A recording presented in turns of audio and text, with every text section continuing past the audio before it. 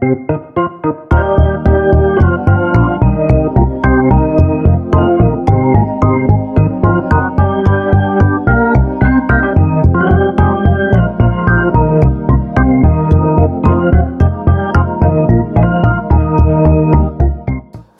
to Swift Unwrapped, a weekly podcast about the Swift programming language and other projects at swift.org. I'm Jesse Squires. And I'm JP Smart.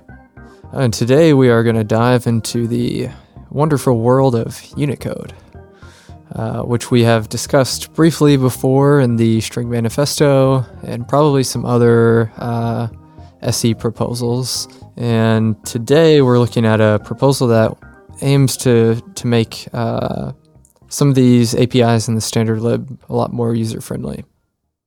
Right. So there's this is a pair of proposals. There's one on Unicode properties to Unicode.scalar, and there's another that adds properties to the Swift character type. And these really kind of go hand in hand, but they're operating on different representations of kind of a string component, right? Whether a Unicode scalar or a string character. And ultimately, they have different levels of accuracy or completeness. Mm-hmm. So to speak, where the Unicode scalar one basically bridges libicu for a number of properties on the actual scalar, and those are much more kind of correct as far as libicu is concerned anyway, whereas the character properties PR is really kind of embracing having a few leaky abstractions, but while providing some very useful functionality, as long as you're okay with it not necessarily being 100% correct 100% of the time. It'll still lead to vastly more correct code than what most people would write on their own without access to all this libicu stuff. Right. And so it's important to remember that string is a collection where the elements are of character type. But string also provides all these different views into the underlying storage, right? So you can get the Unicode scalars. You can look at the ASCII representation or like the UTF-8 representation. So you can dive into all these things, like depending on your use case, what you need to do.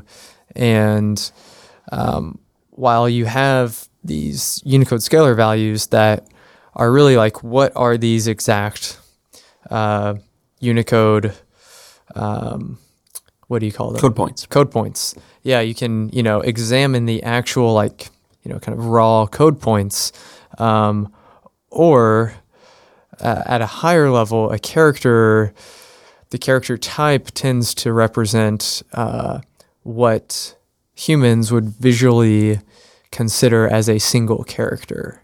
So like E with whatever the accent. An acute accent. With an acute accent could be 2 code points, or even 3, potentially. Is it like E? Well, I guess 2. 2 code points, or it could actually be a single code point because Unicode. But visually, regardless of the underlying representation, we would say that's a single character in a word. I think it might be able to be 3 if you have a zero with joiner. Yeah, that's what I was thinking of. The E single with zero with joiner and acute accent combining mark. Yeah, because why have just one way to do something?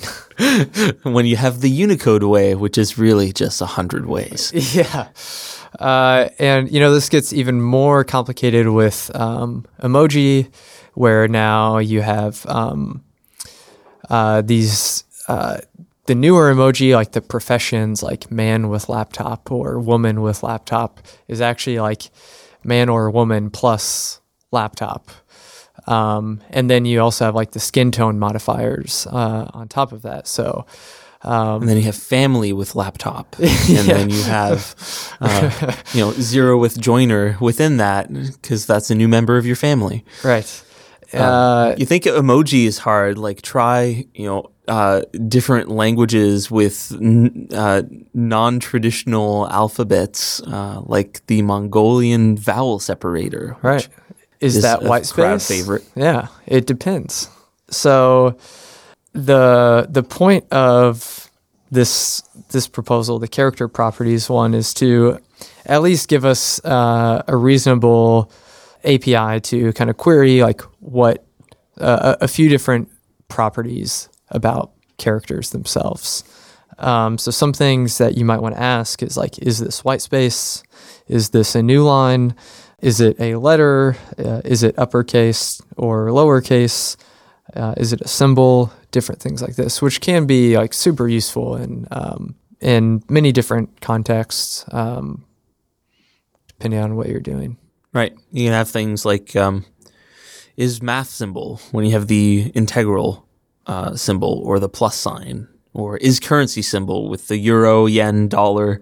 There's a whole collection of these that are very useful. Like if you're writing a parser, for example, you might want to leverage this.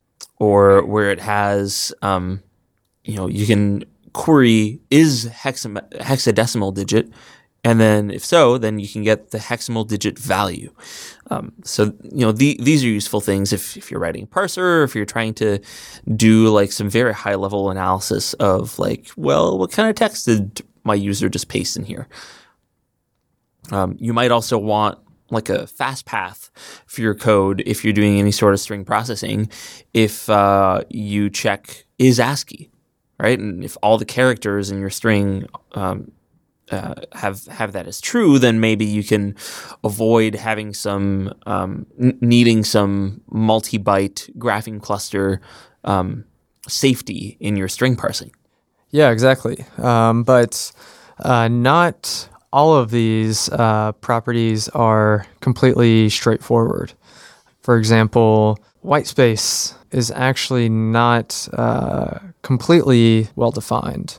All right, so the example that they give in the proposal is that, new lines, it's more than just hardline breaks in strings, or like you have new lines as like common terminators for strings, but you could also have a character, and they give the Unicode code point here, or the representation, where you have a new line with a combining accent over it. And so the question is that a new line or not?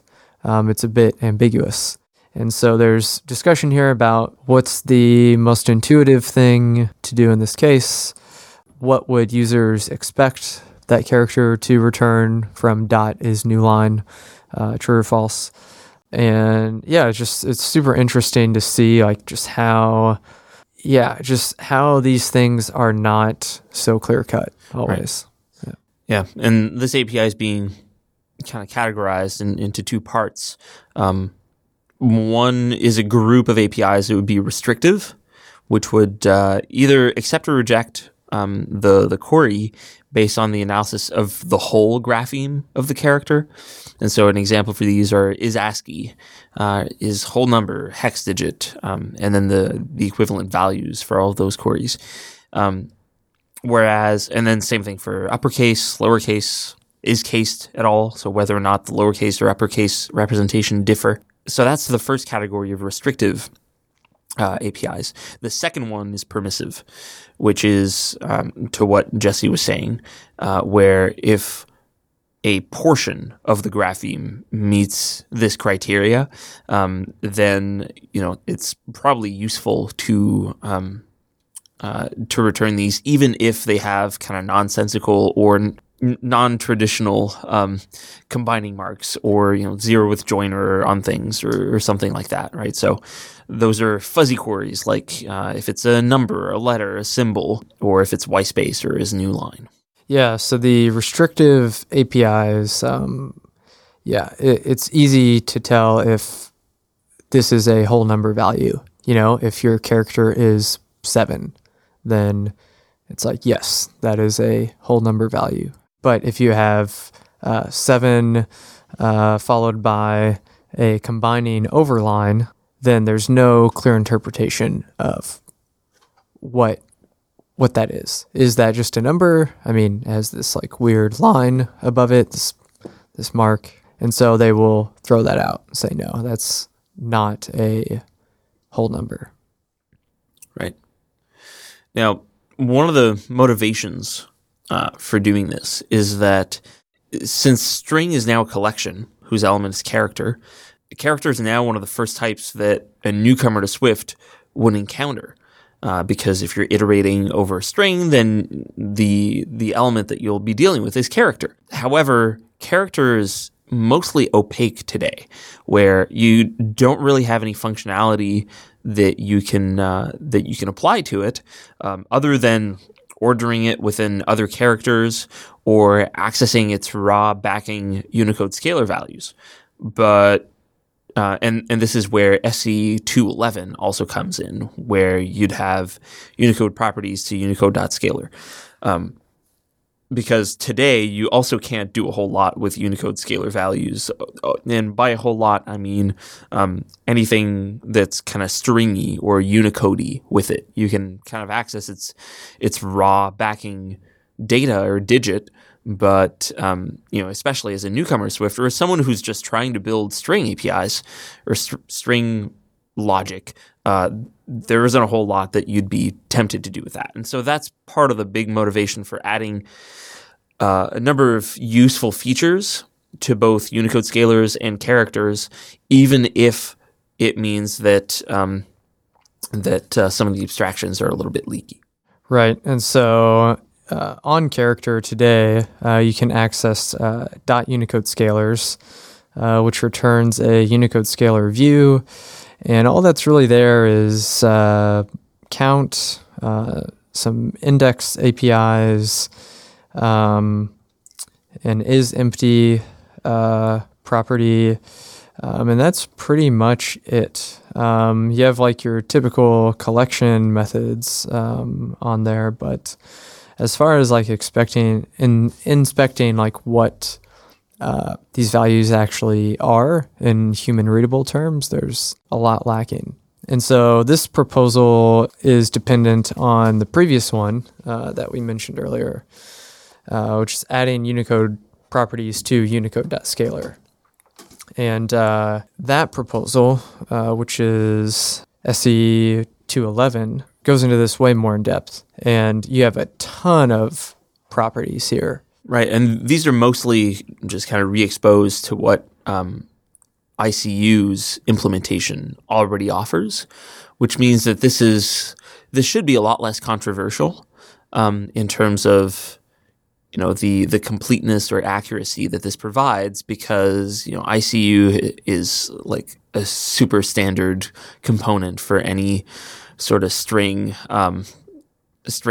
library, or even like a lot of programming languages just use this libicu.